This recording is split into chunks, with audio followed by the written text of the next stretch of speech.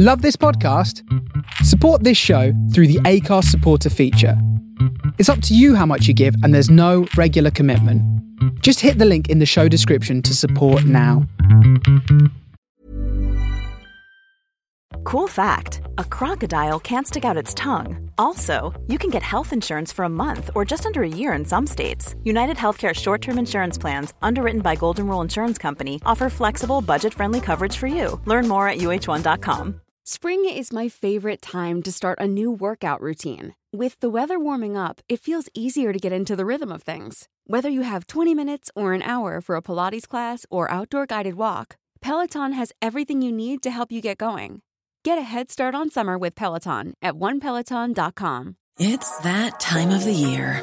Your vacation is coming up. You can already hear the beach waves, feel the warm breeze, relax, and think about work. You really, really want it all to work out while you're away. Monday.com gives you and the team that peace of mind. When all work is on one platform and everyone's in sync, things just flow. Wherever you are, tap the banner to go to Monday.com.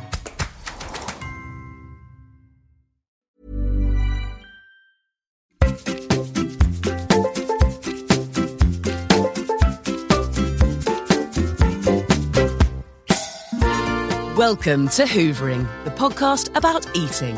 I'm Jessica Fosterkew. Here I'm joined by an interesting soul for snacks and sometimes full-blown banquets.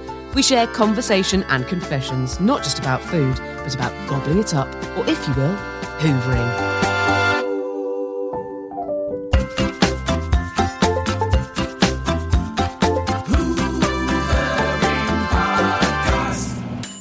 Hello, great guys. This is the last hoovering of the year, so I've made sure it's a fucking doozy.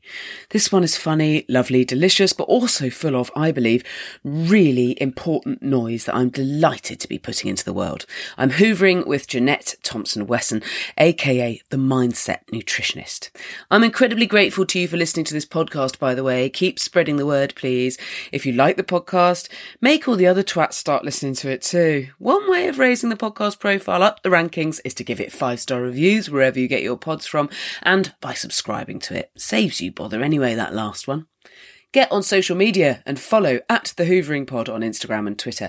We're going to be sharing all the podcast's latest news, funny little extra bits and all that sort of shit, and asking you to answer eating-specific questions. You can now email thehooveringpod@gmail.com, and now you can text or WhatsApp voice note me too on 07462 855 271. Mega thanks if you're one of my patrons. Without you, the podcast is but crumbs and whistling wind. If you've got as much as £2 a month to spare, please go to patreon.com/The Hoovering Pod and see all the frankly brilliant things my patrons get in exchange for making sure this podcast exists financially. We are hoovering live with a super swanky star celeb guest or two on the 18th of February at 3 p.m. as part of the Leicester Comedy Festival in, obviously, Leicester. Those are always amazing rooms to be in, so please do join us. There's nothing like actually coming to the live show. Discounted tickets, as ever, are available for my patrons, and also I'm doing a work in progress there on the 17th in the evening as well. I'll have an hour of new stuff by then, won't I? Sure. Lastly, please may you come and see Wench in its last dates for now at London's Soho Theatre from the 11th to the 14th of January. Tickets available for all those things and others that I won't have had time to mention here, all available on my website, jessicafosterkew.com. Right, let's get into this then. God, it was a belter, if I don't say so myself. Jeanette came over to mine for lunch, and the only thing to warn you about is that we do talk about fatness, obesity, and we use the words obese and calories, and there are numbers mentioned around weight loss at one point. Never in a glorifying way, of course. Only avoid that if you're avoiding all content on that subject, and at no point are any of those things glamorized, glorified, recommended. It's just they're spoken about in the context of enlightenment and the intuitive eating movement and journey. I hope you love this conversation even half as much as I did. Let's go. What it is, thanks for coming here. And what it is that's rye bread. Yum. That's posh green olives, nocciolino, whatever. They're from a really nice deli around the corner called Found Hope. which is like really awesome and do lots of awesome things and employ lots of awesome people. And then I made whipped feta, which I've never made before. I've never tried it before, but I've heard about it. Yeah. I love feta. Oh, do you? I love feta. Me too. So I'm a salt mouth. So I think that's going to be right up my Strasza. But I think it's going to need to go with other things. It's so like soury salty that I've done some toasted pistachios with it. There's crispy chili oil. Have you ever had that? No. It's actually really mild. And I think it's got a slight heat, but also a crunch that stick on top of everything. Some just roasted beetroot. It's just cold. But I think something purple looked nice against all the yellows. Brings the colour up. Brings the cup. Yeah. And that looks like shit, but I'm really excited about it. Is like a tahini miso butterbean. Oh my god! Thing to go on top of bread. I'm excited about that as well. Yeah. Okay. Well, I mean, let's just go for our lives. I mean, and there's some butter in there, or I've got oil if you prefer. No, it's good. Okay. It's lovely. I'm going to go for some of this beans business because that's the warm element.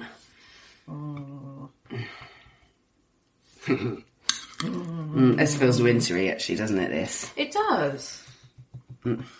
You don't have to like it. You don't have to eat anything you don't want. You don't have to like anything you don't like. No, as is both of our philosophy generally in life. But also, beetroot is one of the main things that I loathed as a kid. Really? And I felt like I hated the fact that people said to me so often, have you tried it like this? Have you had it like that? Have you done it like... And I thought, just let me not like it.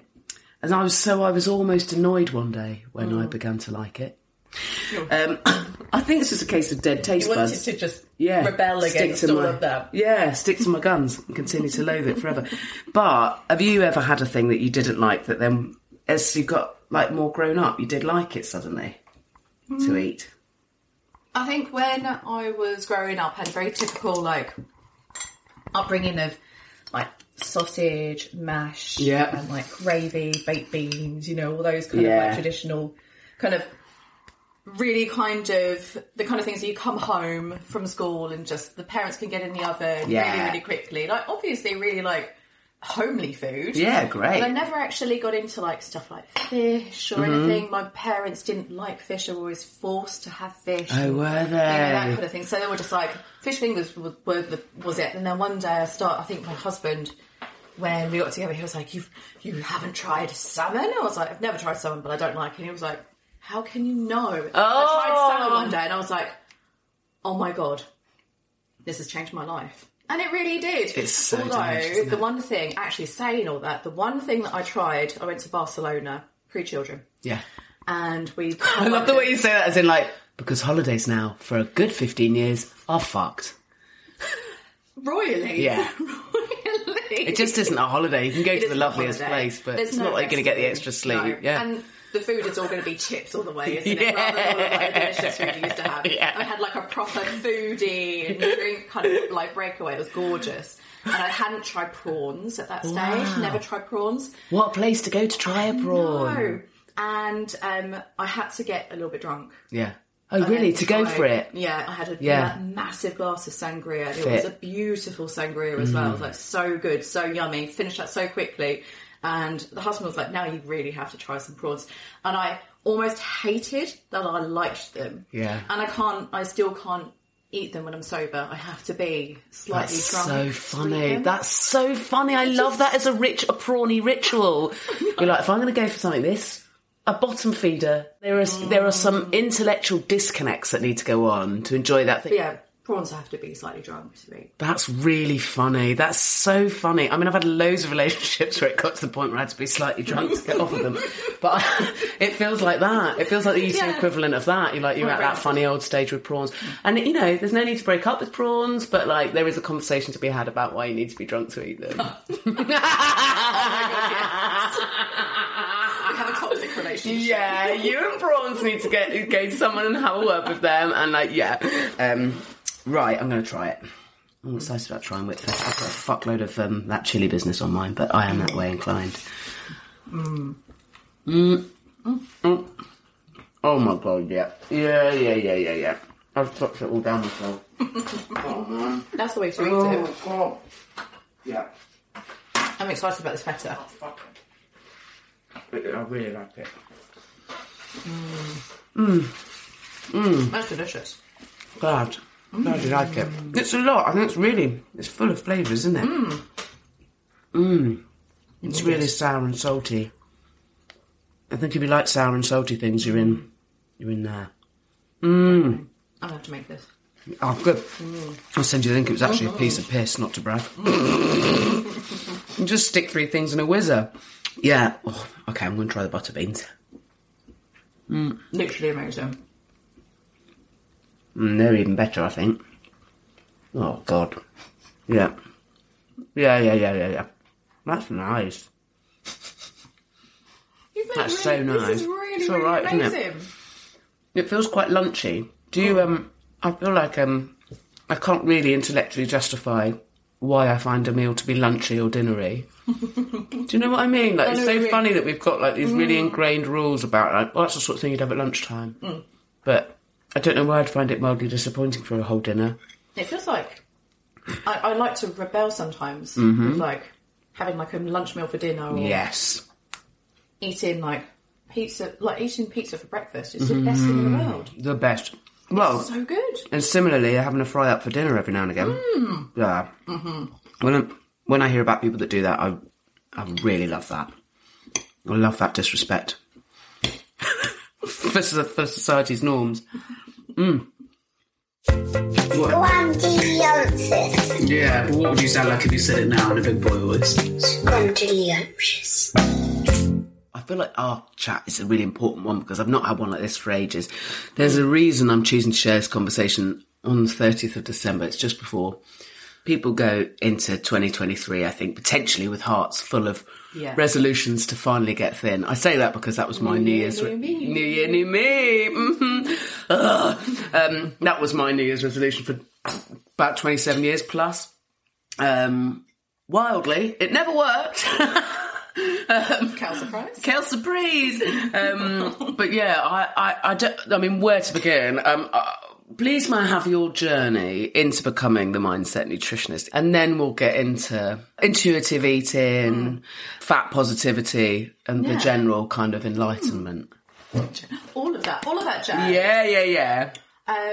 Me being a nutritionist, I always wanted to work with something in relation to food. Yep. As I was a child, I remember loving like Ainsley Harriott and watching Can't Cook, Won't Cook, and all of those kind of programs. Loved it. I did like some work experience in year 10, and I then realised that I absolutely hate being in the kitchen. I'm very much not a soul worker. I just didn't enjoy the environment. And then I can't remember even who said to me, they were like, you really enjoy science? I was like, yeah. And they were like, why don't you do something with nutrition? And I was like, yeah. Okay, so I looked into it. I actually wanted to become a dietitian. Yeah. And my kind of journey to becoming a nutritionist, I wanted to become a nutritionist. I had a lot of disordered eating myself as a teenager. And it was born out of fear of my body and my body size and judgment of my body size. And I thought to myself, being a nutritionist, like, you have to have a certain body type. Right, yeah. Have a certain look. I've never had that body type. I've never had that look. I'm never going to have that body type, and I'm never going to have that look. Yeah. I know that now. Yeah. But back then, I wanted to try and manipulate that. Obviously, that wasn't working. I remember going into my nutrition lectures and looking around the people, the students around me were obviously much smaller in relation. And I remember having conversations with people, and they'd be like, well, maybe you'll be ready now to lose weight. Oh, my fucking God. Yeah, sorry You'll be ready to lose weight. Oh, God. And maybe this degree will help you do that, as if I was doing something. As if you were there for a sort of personal kind of transformation plan. Rather than to actually learn the science behind nutrition, the science behind our bodies and that kind of thing. Doing that, it was obviously extremely like weight-centric. It was all, you must lose weight. This is how you lose weight. They did teach us a bit about the science behind that. They didn't even go into much depth. Right. Which, looking back on that, was really interesting. Bizarre. Like, I'd have to know the metabolic pathways of how, like, protein and fats are broken down, like, really complex systems in our bodies. Yet they would be like, but you're going to make sure that everyone loses weight, and here's, like, some cherry-picked, like, studies in relation to that and didn't actually go into depth with that, which, looking back on that, is really interesting because we obviously, because of societal standards and norms, we just all took that and went, okay, well, that's what we're told everywhere. The NHS tells us this. At the time, the government was doing this massive foresight report and trying to push, you know, kind of like healthy eating. I've done quotation marks for that, like on children and like really kind of, so it was just taken as this is just what we're going to have to do. And it's still just taken generally, frankly. Yeah. I kind of wanted to go and I kind of had a thought of doing two directions. Right. Either I go and become a dietitian and I do my master's degree, yeah, or I go and become a food teacher. Two very different things, same amount of time, same amount of money. Right. Kind of like, it was weighing those two up. I really felt like my body was still getting in the way of that. Right. Gosh. So I didn't become a dietitian because I thought to myself... Didn't feel like you looked like one. Didn't feel like I looked like one. I'd done some work experience, and in the hospital I worked at with my work experience, there was one dietitian that was a fat dietitian. Mm-hmm. And she didn't put me off of it at all. She was a fantastic dietitian, knew exactly what she was on about, someone that you could really trust to be around. Yeah. But I think she just felt like she faded into the background. Fucking hell. And I noticed that. Yeah. And I think I was just like, I don't want to be someone that, because I'm not the kind of person who can just easily fade into the background. So I went and became a food teacher. Mm-hmm. Still judging myself, still thinking, why would people trust my nutrition advice and my nutrition education? Why would we do that? Why would anyone do that with me? And it was kind of confirmed a few times along the way, like friends, they would ask me nutrition advice. I'd give them really sound, science-backed, science-informed nutrition advice. They wouldn't take it from me. They'd go and pay for someone else who looked very different from me. Fucking hell. Because why would you listen to someone who doesn't look like an after picture from Instagram? Pretty much, yeah. And which was never ever going to be. Like, I've dieted. Yeah. I did Slimming World. I lost 4 stone on Slimming World. So sorry, anyone who is listening to this, trigger warnings. Yeah, don't worry. And, I did all of that. I did Slim and Fast, and that was horrendous. That was awful. And even though I knew as a nutritionist and a nutrition scientist that what I eat on a day-to-day basis is, nutritious. I mean, obviously I have days where it's not as nutritious as others. Like, that's completely standard that's and living normal. a human life. Yeah, exactly. Yeah. But I thought to myself, I should be doing something different. Yeah. Maybe what I'm doing on a day-to-day basis, even though I know I'm getting nutrition into my body, is not good enough for me because I'm still the weight that I am. So I should be trying to manipulate that. And I remember trying to look into the science behind Slimming World and how, sins and stuff are calculated. Oh, my God. I couldn't find anything. But I still, because of society standards, I didn't question it. I went, okay, I can't find anything. I don't understand how they can find sins in an avocado or a mashed banana. And then, I just didn't understand it. But I just went with it because I was like, well, it works. Once again, quotation marks, it works. Yeah. It didn't work because I lost that 4 stone. I put that on much more. Yeah. And as is the way with really quick every single diets. Yeah. The science behind that now is fucking overwhelming. The fact that the diet industry has grown and grown and grown is evidence in itself that it's perpetuating itself. Yeah. It's the only sort of that was a neutral way to put that. Do you know what I mean? It's not. I do not think there's a single intelligent person who's actually educated on it who could back up any diet now. There isn't. None of them work. I've done all the ones you've listed. We both probably tried every single one at some point. I remember doing Slim Fast. I'm not sure if I've ever said this on this before. And I hit about 12. I remember getting it out, because you had a breakfast and lunch one, didn't you? I remember getting it out in my class and my brilliant teacher going, what is that? In a way that was like the closest she was allowed to come to going, what the fuck is that? Like, why are you doing that? And I remember getting a laugh out of the class by going, well, because I want to slim fast. And everyone would be like, ah! And I was like, no.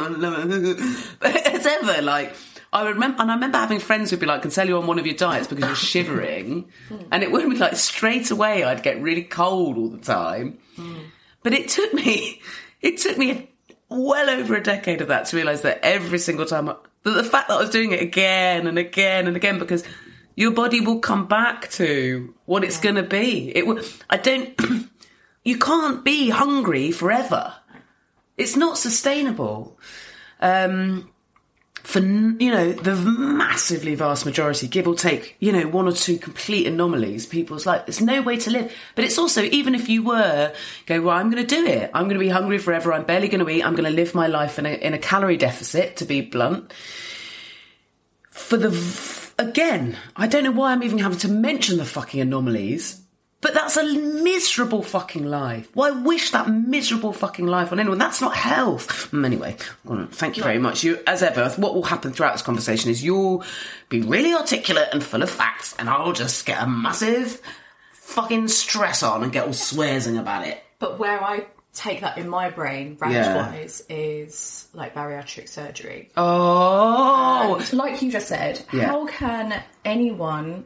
Hunger is this biological thing. It is a hormonal thing that happens in your body. It's triggered through a load of chemical processes in your body.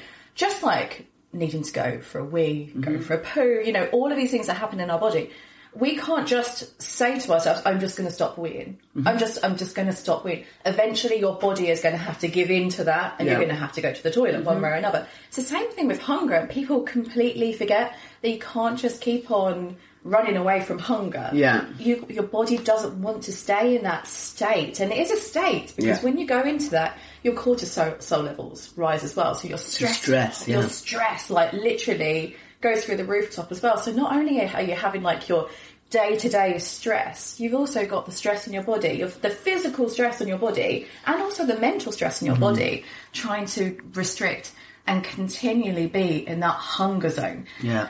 And when we're enforcing that on, let's face it, fat people, and telling them that you haven't worked hard enough, you haven't done anything right, so you know what we're going to do? We're going to make you have stomach surgery, and we're going to cut that off of you, and you're going to literally have to, whether you like it or not, after that, live with hunger for the rest of your life. Yeah.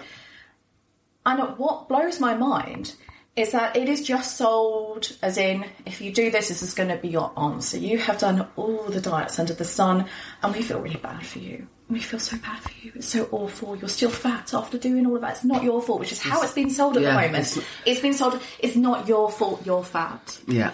But we also don't want you to be existing in a fat body. So you need to have surgery. Your so fatness is an illness. That's what this kind of idea of like this government obsession with tackling obesity, like as if, and I had this argument with a friend who was like, I think it's really good that obese people are going to be helped by being offered these surgeries. Problem number one, like, it's somebody's body, regardless of whether it's healthy or not, that's someone's body. It's not morally intrinsically wrong. I'm fucking done with this idea that there's something ethically wrong with being in a fat body. It's just your body. It's not an illness. It's just your body. I mean, there are going to be people in fat bodies who aren't healthy, who need help with their health. It's a completely separate conversation. I'm really tired of this fundamental idea that thin equals healthy. There is progress in the sense that, no, well, there isn't from the government. Because it's obsessed. You posted something recently about, the government spent £100 million on weight management services in 2020 and 2021. There's no evidence of where that money's gone. There's no evidence that spent money has ended in anybody being any less fat anywhere. They haven't followed it up. They've just thrown that money in there. Because 99% of people still go, well, it's a worthy place to send it. You've got to get rid of it. I've got sensible, kind, lovely friends who say to me, well, what would you do then if you don't believe even in the word obesity? What would you do about the obesity crisis? I'll be like, fuck all. Yeah, absolutely not a crisis. I don't consider it a crisis. Let's not throw money at that. Yeah, let's not throw money at that. Let's take that money. I'd love to see a government-backed initiative to invite people to feel confident finding a way of moving their body that brought them joy. Then that was their only motivation to get out of it, to like find joy, seek joy where there is joy and find it. None of that. going, keep going. Ladies, come on, think of your summer bodies. Your summer bodies. No, not to change your body. Now. If your body, it's nothing to do with changing your body externally, visibly. This is about making you feel joy. Yeah. There's so many studies out there that show that independent of like weight and whether you lose weight, gain weight or maintain weight, that actually just movement improves your health. Yeah. And can actually reduce a whole load of risk factors for being ill, especially as you grow older as well. Why can't we be focusing on that? Because I think if we, and a lot of my work as well, I believe, and I've seen the science behind it. A lot of my work that I do, I like to call it science informed, because it's not just science backed. Yeah. Because if you just follow science studies, you're just following a whole load of papers, whereas actually you need to bring a lot of lived experience in with that, and lived experience from a whole load of people, marginalised people, you need to bring all of that into your work, especially the stuff that we kind of do in nutrition and with food, because it's not just nutrition. Like, the stuff on this plate is much more than that. This is a memory that's being created. This is a really good conversation we're having. This isn't just some protein and, some calcium. There's much more of that in It's not just fuel. There's hardly... It's not very human experience to have it as just fuel. Yeah. I mean, for the sake of this podcast, it breaks my heart there even exists, like, the eating equivalents of just an injection of fuel, because it's a missed opportunity to take joy. Exactly. In your one short, sweet life. Like, it's boggling to me that people would rather have a dust or a powder or a shake than a memory. It's stuff smashed down. I mean, our mouths are there to chomp and to chew and to release chemicals that give us highs and lows and fears and shocks, and all of it's part of the process, the anticipation of the thing, the craft of emotion, whether it's like sweat and labour or whether it's like love and excitement that goes into the prep of it, all of that as part of eating goes out the window. And I get it that we're busy. Yeah. And we are, and I'm not saying you should have to have a really well thought through feast for every fucking meal. Who's got time for that? But ultimately, why are we leaning into a future where we're just getting busier and busier and busier and taking less and less time and care and thought over what we are fueling our bodies with? Anyway, I feel like I've fucking digressed again. Yay, capitalism. Yeah, there is capitalism. Yay, capitalism.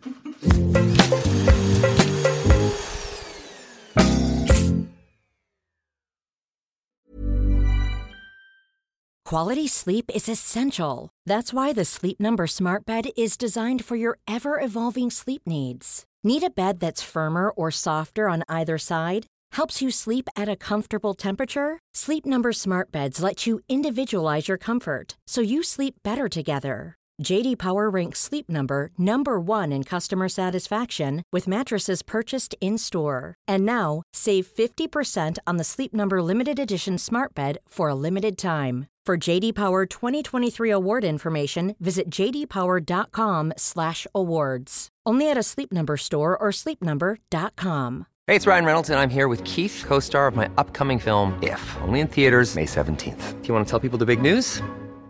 All right, I'll do it. Sign up now and you'll get unlimited for $15 a month and 6 months of Paramount Plus Essential Plan on us. MintMobile.com/switch. Upfront payment of $45 equivalent to $15 per month. Unlimited over 40 gigabytes per month. Face lower speeds. Videos at 480p. Active Mint customers by 531.24 get 6 months of Paramount Plus Essential Plan. Auto renews after 6 months. Offer ends May 31st, 2024. Separate Paramount Plus registration required. Terms and conditions apply if rated PG. I'm Sandra, and I'm just the professional your small business was looking for. But you didn't hire me because you didn't use LinkedIn Jobs. LinkedIn has professionals you can't find anywhere else, including those who aren't actively looking for a new job, but might be open to the perfect role, like me.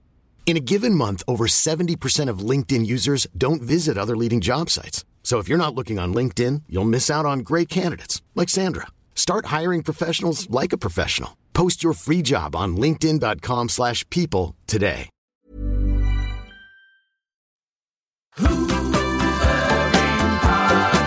And so a food teacher, obviously, in the day, but also what is your job? What is being a mindset nutritionist?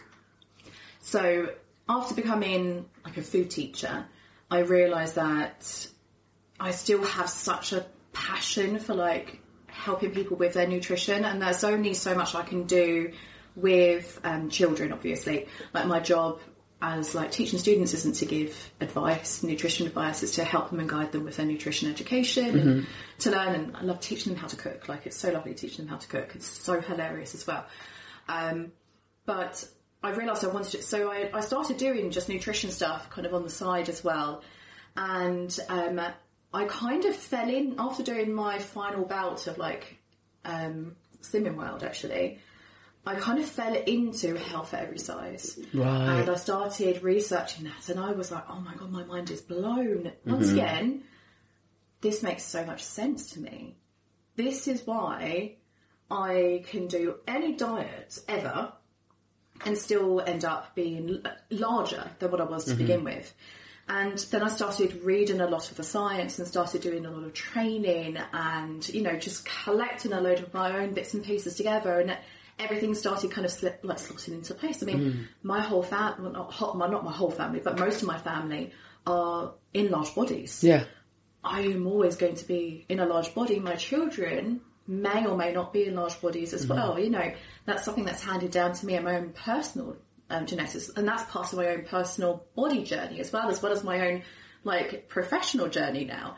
So then I discovered, obviously, kind of health at every size, and then intuitive eating kind of come hand in hand. So I did training with that, and it just made a lot of sense. And I did my own personal journey, and then went into my own professional journey, thinking like, this is just amazing. This is exactly what I needed, and if this is something that I needed, then I know that it's going to be something that so many other people need. And I love that. I love being able to tell people and say to people, because I think people come to a nutritionist and they think to themselves, okay, so as a nutritionist, they're going to find out what I eat, and they're going to be really prescriptive, and they're going to give me a meal plan and that kind of thing. Whereas I kind of sit there and I kind of listen to what they've eaten and stuff, and I'll give them like a few bits and like maybe a few pointers, but I'll actually talk more about their relationship with food and how they feel about eating that food, and then their relationship with their body as well.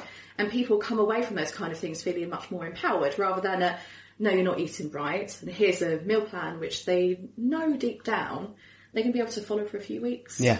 And they're going to probably do some binge eating around that. They're going to have some cheat days, you know. It's not going to feel natural to them. Whereas the way that I want people to learn how to eat is to feel very natural for them, that they can build in nutrition. Like, it's really important. And obviously you've got the fat.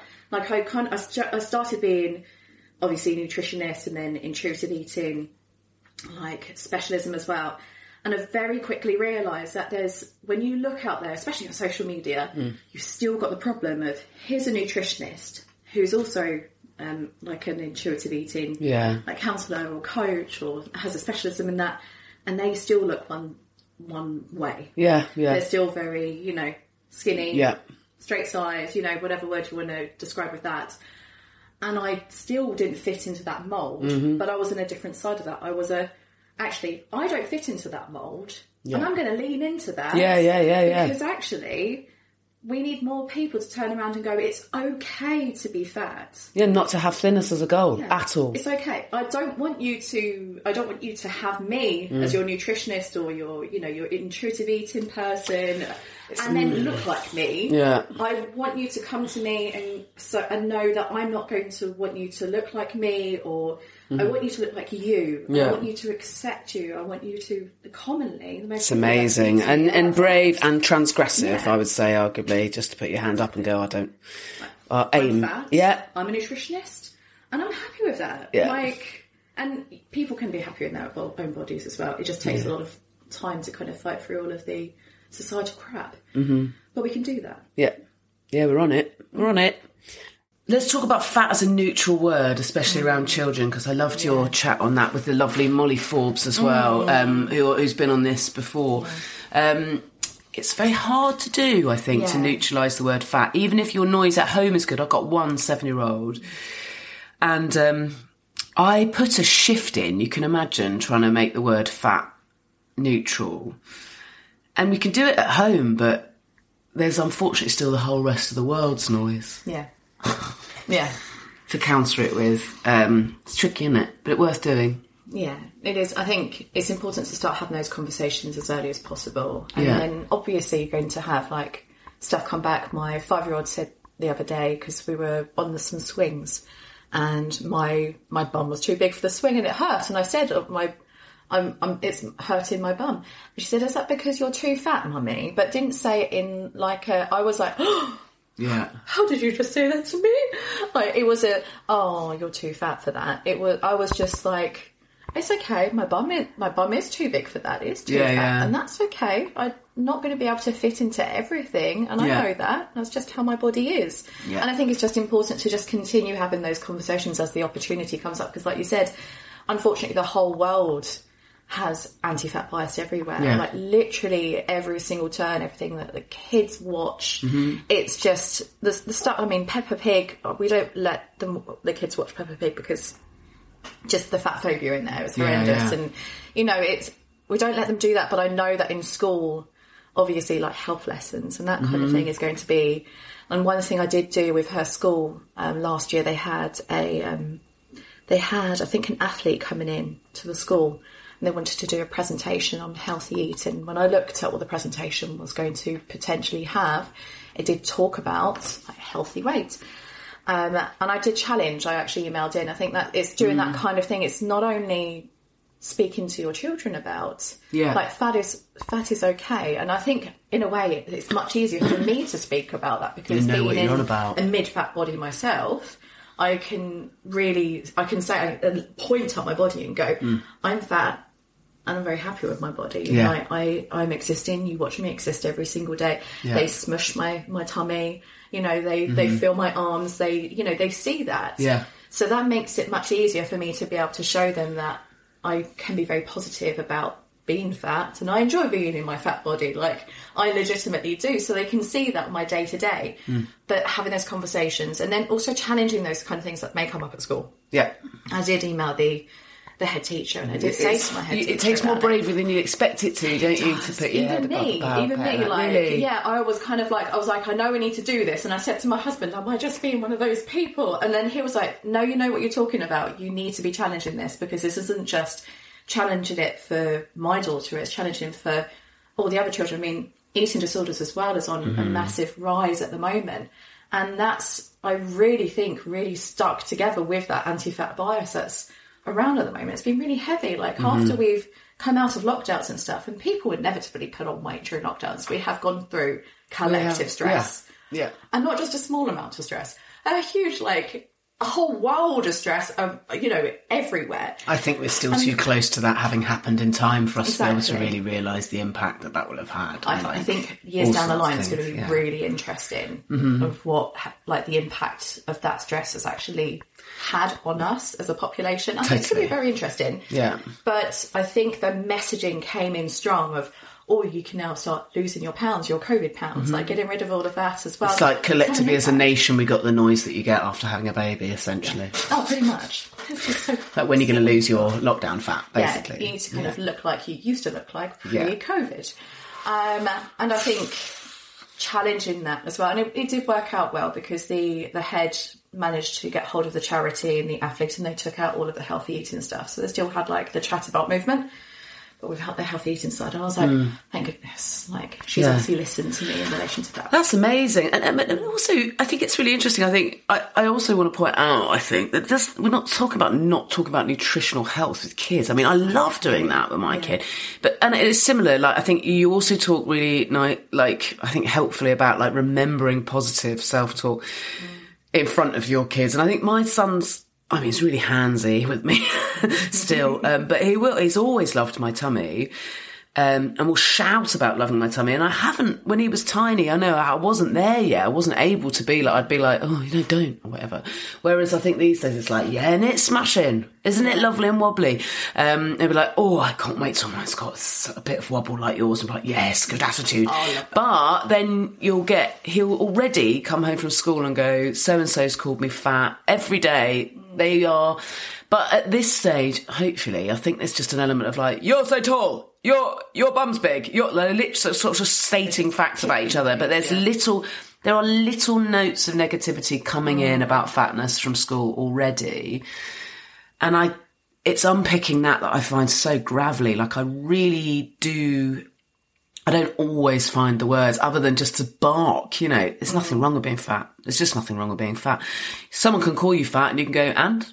Like, it doesn't... Yeah. And he's like, yeah, and I can say to him, I'm so strong, I can do this. I'm so fast, I can do that. I'm the second fastest at this, and everything's all about stats, isn't it? Yeah. And I actually am the fattest.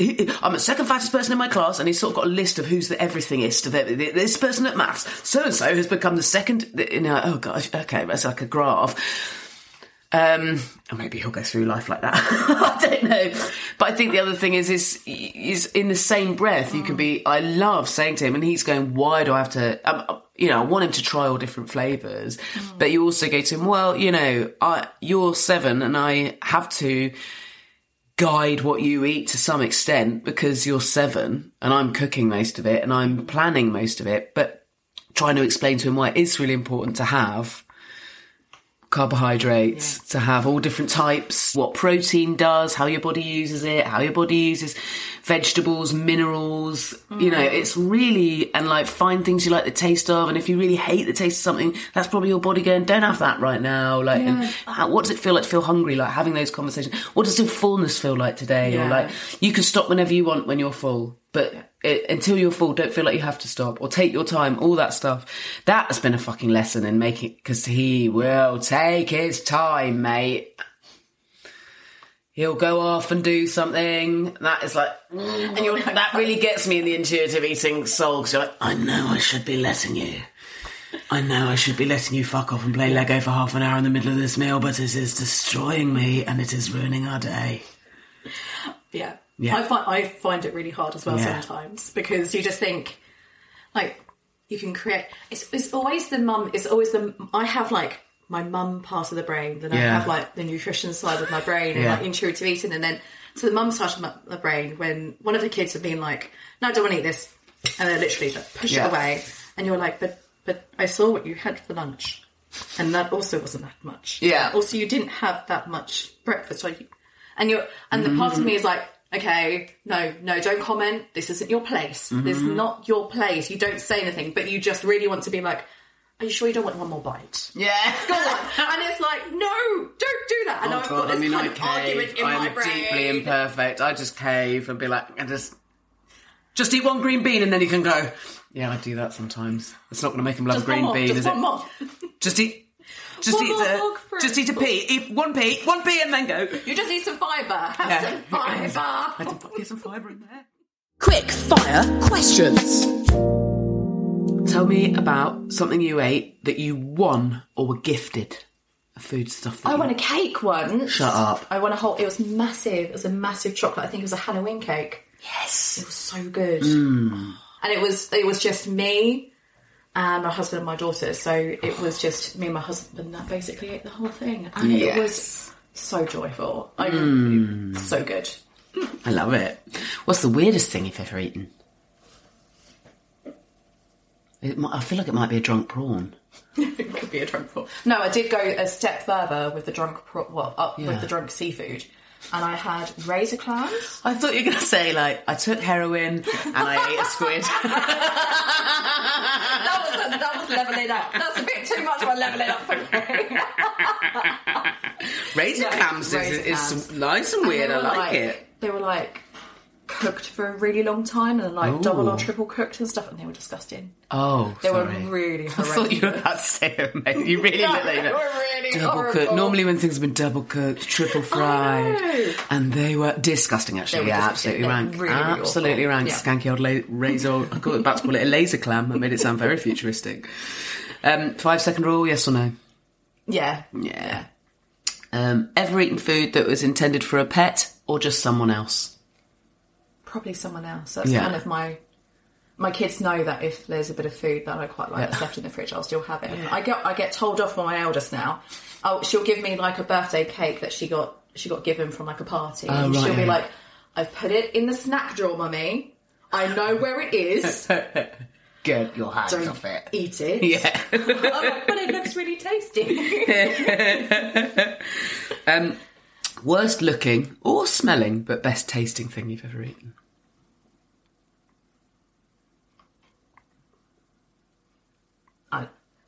You've had a rude thought. I can tell from your face you've had a rude thought. I mean, we could just leave that with your look as an answer if you want. Yeah, it was a really good, yeah. It was a really filthy look and I loved it. Absolutely. Absolutely lovely message. Happy New Year. On that note, hangover, what are you having? Will you hate me to say if I don't have hangovers? Oh, because you don't drink? No, I do. Oh, do you drink? Not as much as I used to. Yeah, no, me neither. I miss it. I used to be one of those annoying people who'd be like, I'm up, let's do some hoovering. Let's get the cleaning done. Amazing.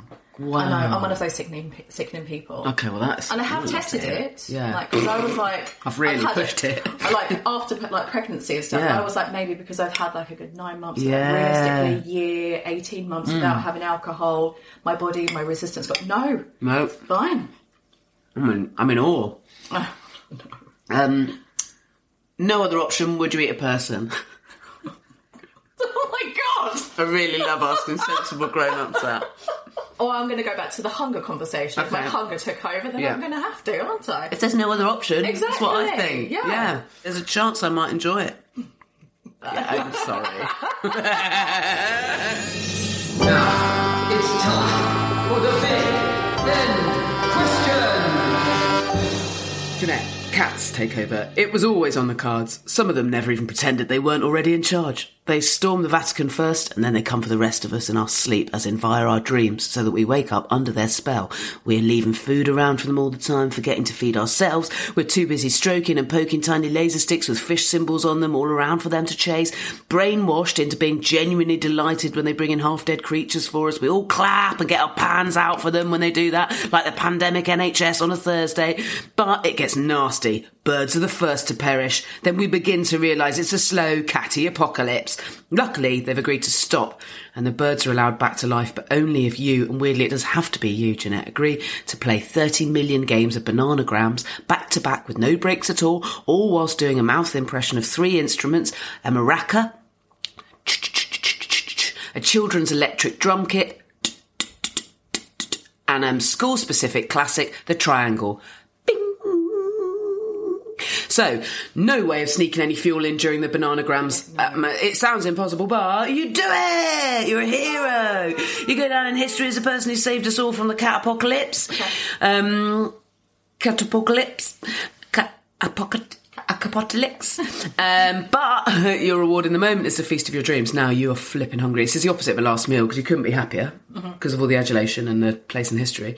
And you couldn't be hungrier because obviously that Bananagrams took ages.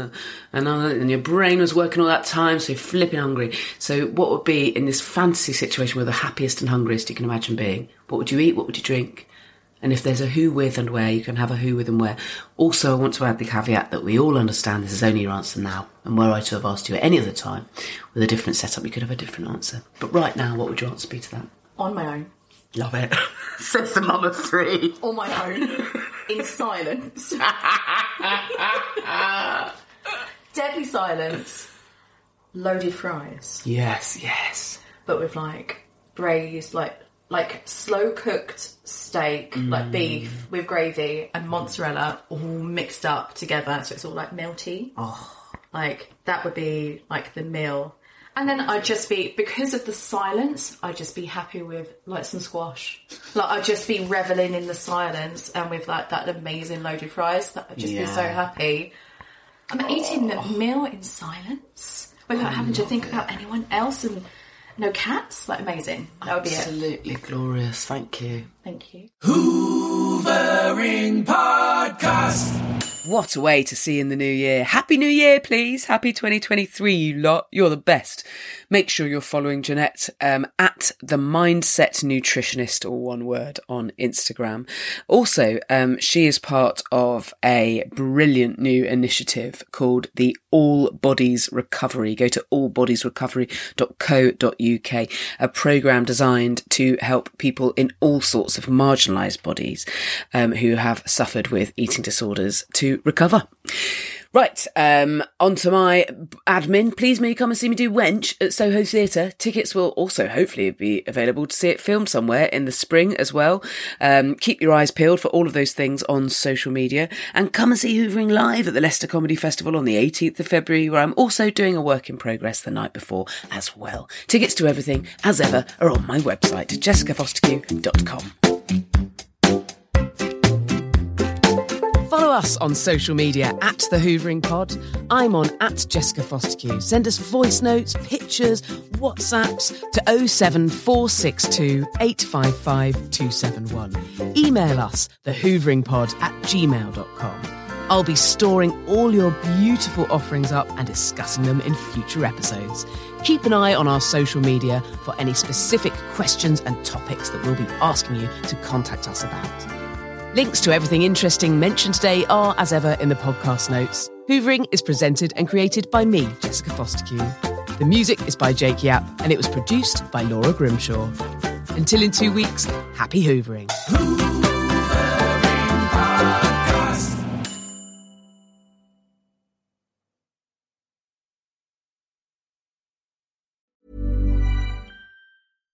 Hi, I'm Daniel, founder of Pretty Litter. Cats and cat owners deserve better than any old-fashioned litter. That's why I teamed up with scientists and veterinarians to create Pretty Litter. Its innovative crystal formula has superior odor control and weighs up to 80% less than clay litter.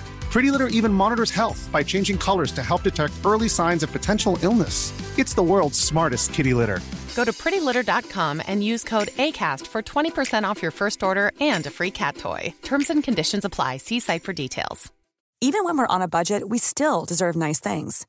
Quince is a place to scoop up stunning high-end goods for 50 to 80% less than similar brands. They have buttery soft cashmere sweaters starting at $50, luxurious Italian leather bags, and so much more. Plus, Quince only works with factories that use safe, ethical, and responsible manufacturing. Get the high-end goods you'll love without the high price tag with Quince. Go to quince.com/style for free shipping and 365-day returns. Imagine the softest sheets you've ever felt. Now imagine them getting even softer over time. That's what you'll feel with Boll & Branch's organic cotton sheets. In a recent customer survey, 96% replied that Boll & Branch sheets get softer with every wash. Start getting your best night's sleep in these sheets that get softer and softer for years to come. Try their sheets with a 30-night guarantee. Plus, get 15% off your first order at bollandbranch.com. Code BUTTERY. Exclusions apply. See site for details.